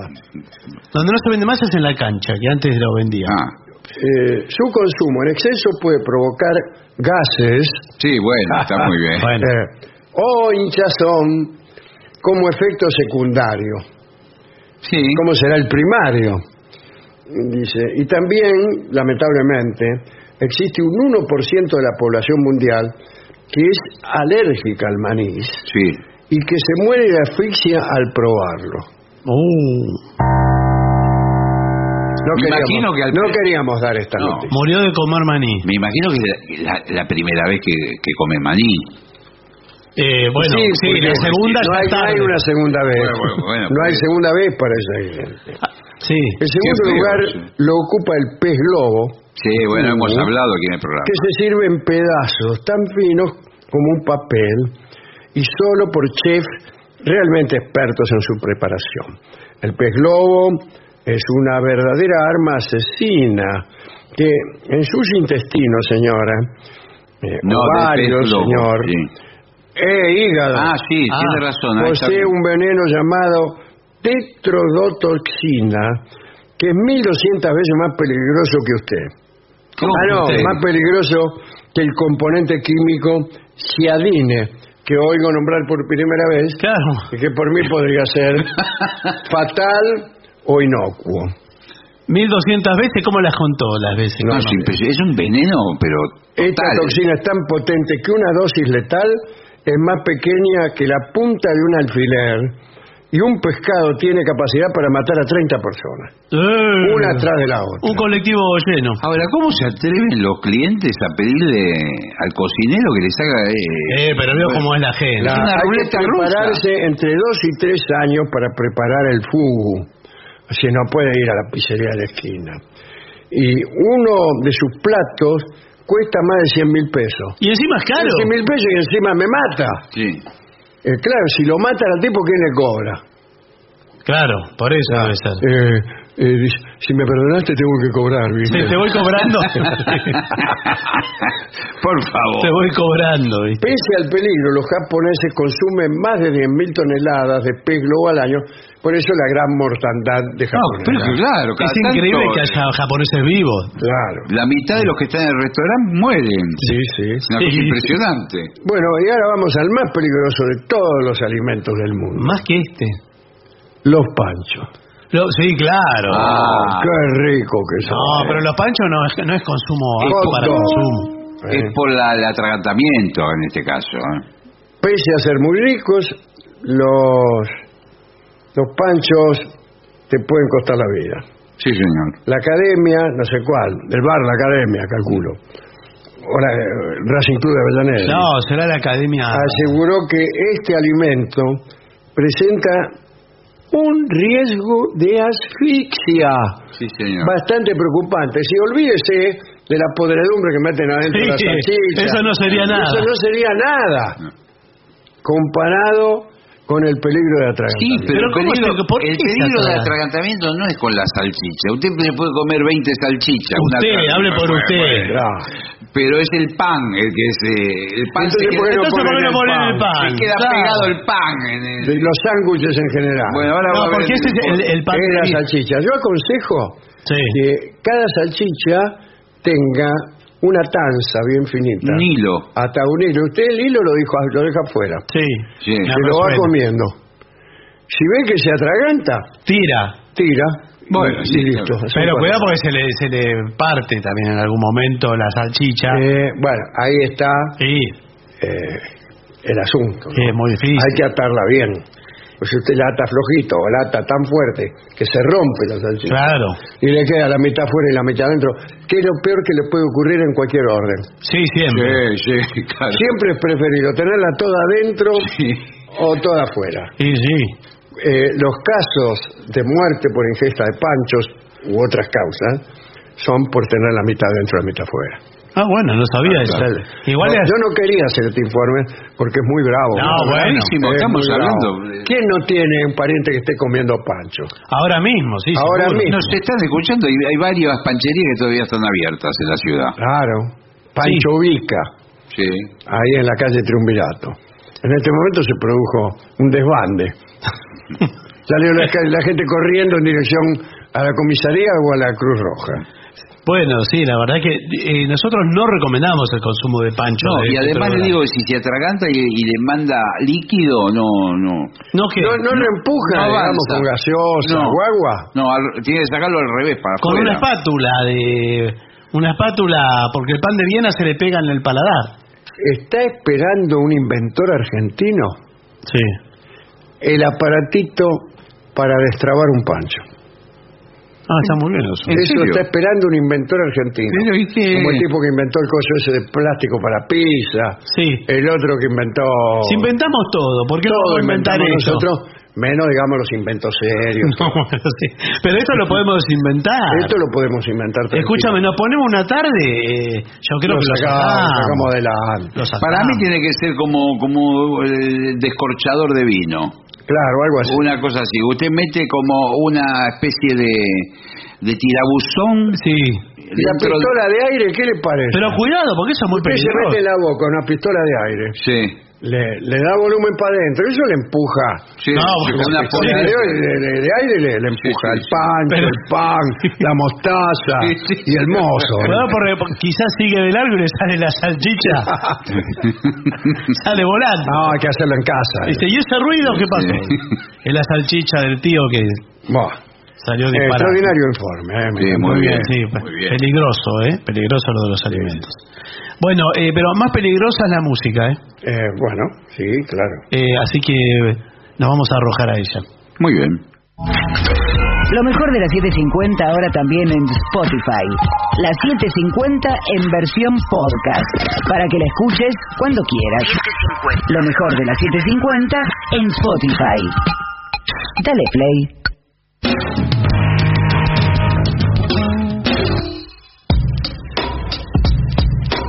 AM750. Objetivos, pero no imparciales. AM750. Objetivos, pero no imparciales.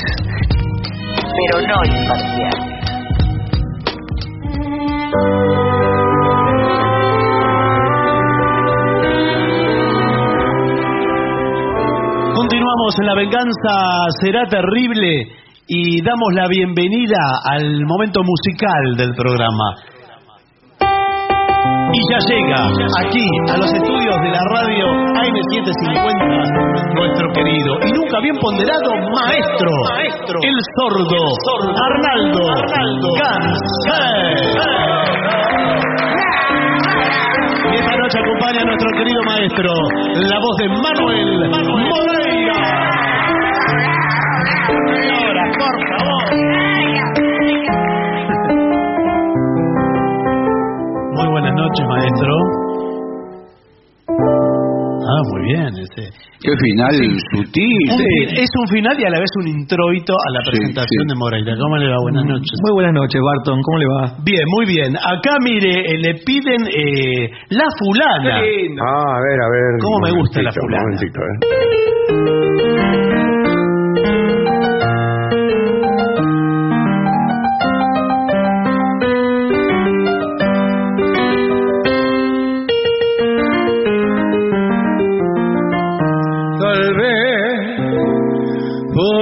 Ser afortunado en el querer, nunca fui desconfiado para mujer, siempre supe entreverarme sin complicarme que al fin largué. La fui de mozo notable y rompedor, mientras duró el jueguito ligador, pero la última fulana me adelantó el reloj. La vi pasar y me enredé en la armonía de su andar, que monumento achurró aquel que en caridad nunca creí pobre de mí, que esa fulana fuera mi fin. Cuando mi orgullo de varón entró en el juego de plantones y de ruego que esa vez iba vacío, que no puedo, que quién sabe que esta noche, que mañana, la cuestión que la fulana me dio el dulce y lo mordí.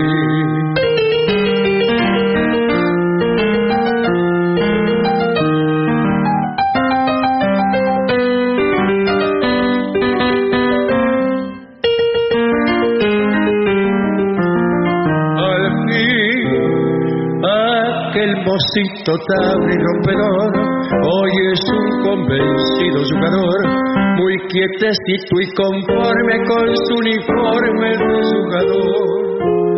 La pinta es puro grupo y nada más, hay que vivir en serio y laburar y encontrar a fulana que a uno lo haga cambiar. La vi pasar y me enredé en la armonía de su andar, que monumento churro aquel que en caridad nunca creí pobre de mí, que esa fulana fuera mi fin. Cuando mi orgullo de varón entró en el juego de plantones y de ruego que esa mente iba vacía, que no puedo, que quién sabe que esta noche, que mañana, la cuestión que la fulana me dio el dulce y lo mordí. Barton se puso a bailar. Sí, es bien picadito. Sí. Bueno, puede ser algo de Gilberto Gil. Digo, algo de... ¿Cómo es? Gil. La L, le voy a decir una cosa. La L... Vamos a hacer un curso de portugués. No, una cosa. La L, al final de cualquier palabra en portugués, se cambia por una U. Por una U. Gilberto. Eso, Gal Costa le dicen Gau. Y usted dice animau. Pero usted pronuncia Gilberto. Parece italiano. L-U. Sí, pero al final dice, al final de las palabras. Por ejemplo, usted es un Gil. Por favor, señores, hablemos con respeto de nuestro querido Gilberto. Bueno, el italiano ¿qué pidieron? ¿Pidieron cualquier cosa? A ver, ¿qué fue? No, cualquier cosa no. Bueno, algo de Gilberto. Tengo sed. ¿Tengo sed? Tengo sed. ¿Cómo usted le pone sechi? Eu tengo sechi. No va a cambiar. Eu tengo sechi.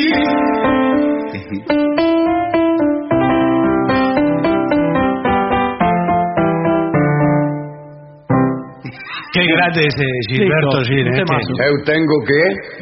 Sechi. Tengo sechi. Temazo de Palito Chiu. Bueno, va a ser... ¿qué va a ser al final? Tengo sed. Tengo sed. Bien.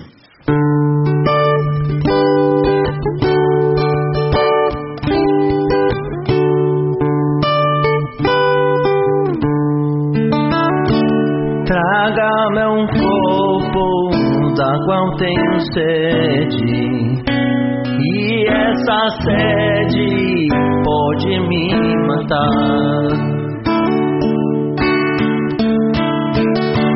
Minha garganta pede pouco d'água, e os meus olhos pedem teu olhar.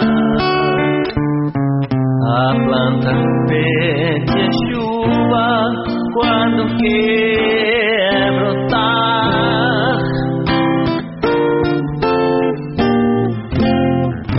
O céu logo escurece quando vai chover.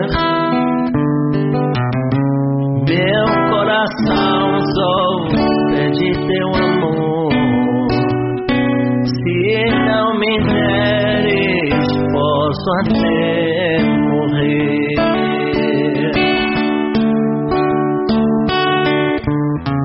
A planta pede chuva quando quer brotar.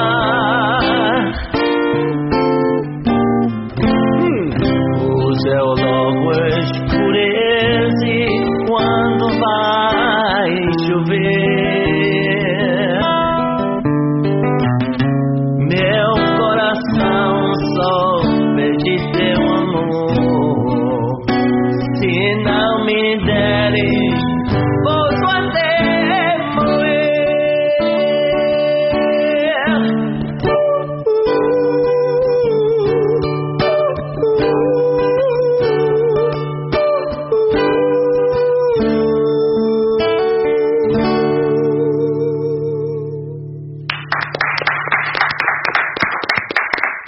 Muy bien, señor, muy bien. 1165855580, Ese es el WhatsApp de los oyentes de La Venganza. Sí. Miren. Qué linda, un poco más melancólico. Qué linda rearmonización. Sí.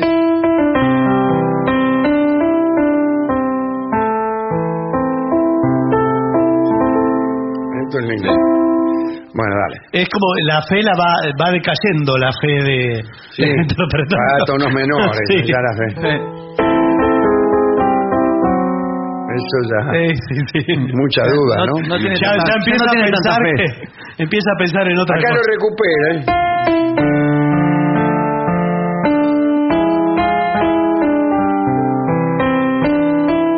Y ahí sí.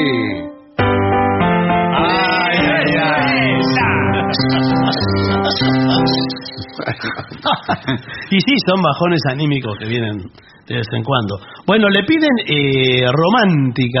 Romántica. Uy, justo ahora que viene. Romántica, incurable te recuerdo, esa noche entre las luces de la fiesta. Nos juramos amor mientras la orquesta gemía los latidos de aquel vals. Romántica, incurable te recuerdo, nuestra danza fue un sueño de locura y tus ojos brillaban de ternura, entornados detrás del antifaz. Serpentinas del mar que enredando mi hacer hoy me han hecho soñar con tu viejo querer. Serpentinas del mar que enredando mi amor me han dejado el dolor de saber que no estás. Pasabas entre muchas mascaritas, enredando el cascabel de tu alegría, y entre todas vos sola me atraías, envuelta en el jazmín de tu disfraz. Romántica, incurable te recuerdo, y al volver del jardín tu cabeza loca me dejaste la marca de tu boca, como un sello feliz del carnaval.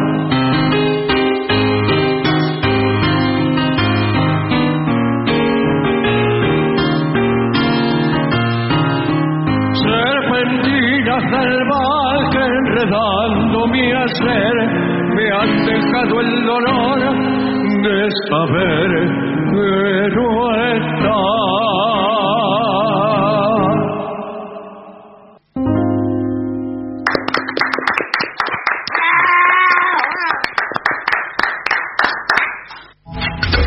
Lo mejor de las 7.50 ahora también en Spotify. Las 7.50 en versión podcast, para que la escuches cuando quieras. Lo mejor de las 7.50 en Spotify. Dale play. AM 750. Objetivos, pero no imparciales.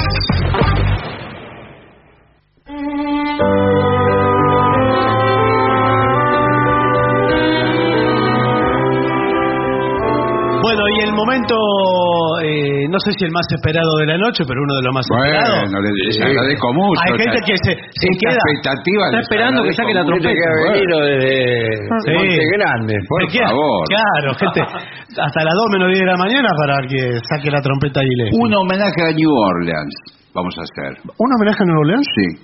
¿Qué canción? Pensé que iba a decir no, usted. New York. No. A Nueva Orleans, no a Nueva Orleans. No, señor. Surgieron los grandes trompetistas. ¿Cuál es la canción? Puede ser Cuando los Santos vienen marchando, por ejemplo. Pero claro, pero la versión súper rápida, pero no tenemos tiempo. Bueno. Vamos, Vamos.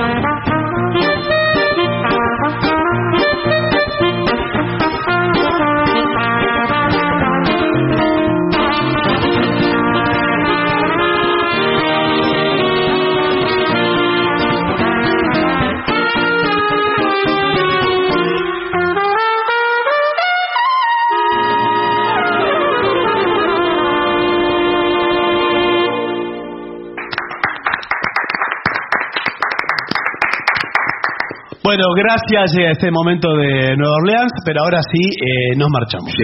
Así que disponga usted, maestro.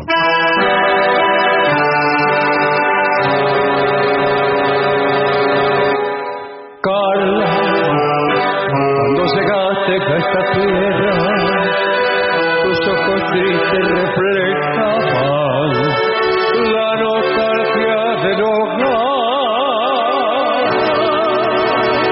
Entonces yo te quería como amigo.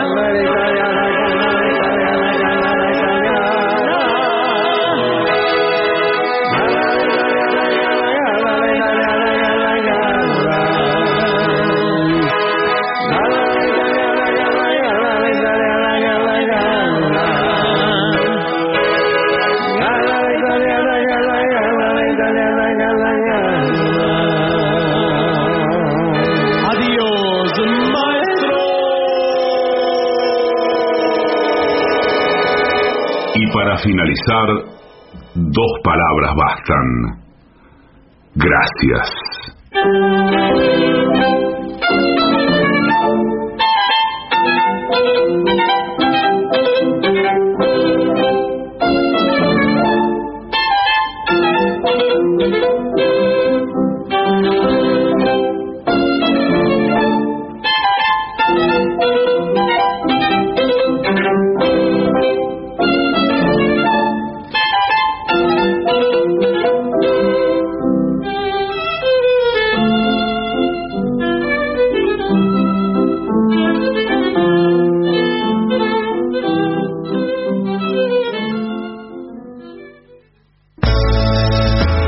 AM750. Objetivos, pero no imparciales.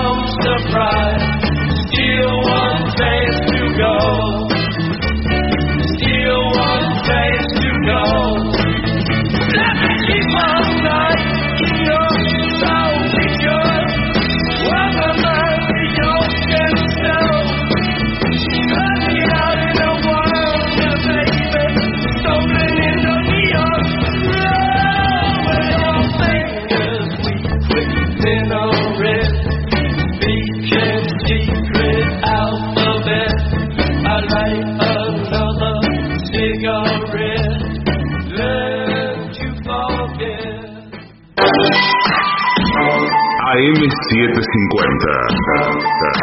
Objetivos, pero no imparciales.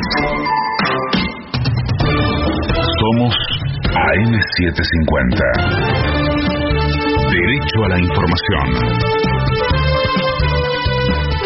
La hora 1:58, la temperatura en Buenos Aires es de 20 grados 8 décimas, el cielo está algo nublado, humedad 73%. Ya son 3 los detenidos por el crimen del colectivero.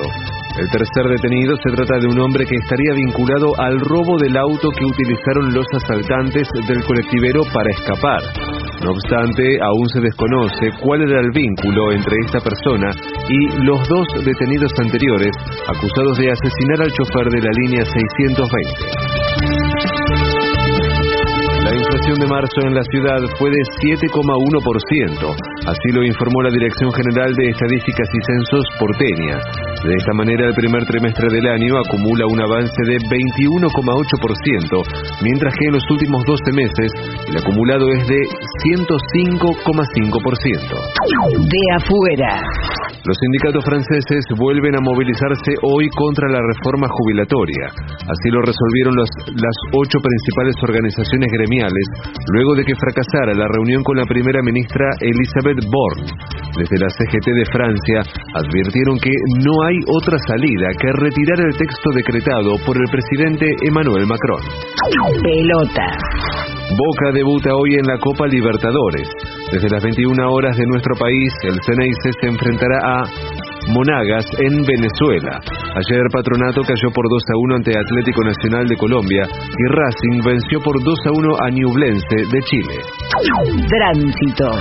A las 18:30 habrá una concentración frente al Congreso Nacional. En Buenos Aires la temperatura es de 20 grados 8 décimas, el cielo está algo nublado, humedad 73%. Federico Martín. Somos AM750. Derecho a la información.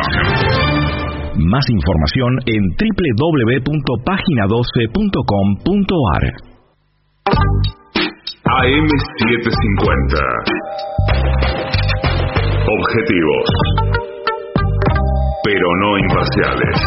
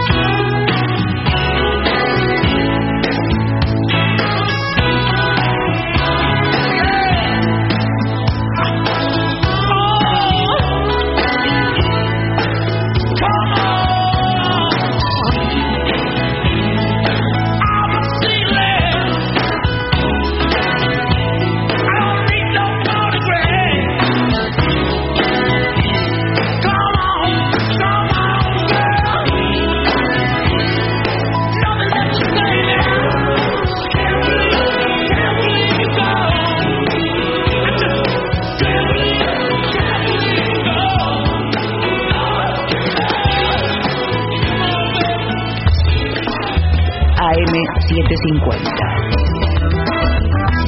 Objetivos, pero no imparciales.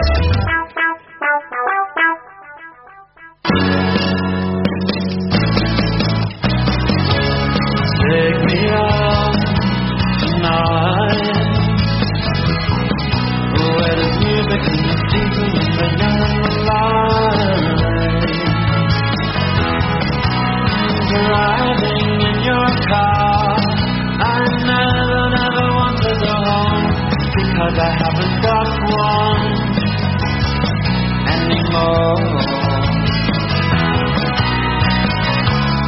Take me out tonight, 'cause I want to see people and I want to see life. Driving in your car, oh please don't drop me home, because it's not my home, it's their home and I'm welcome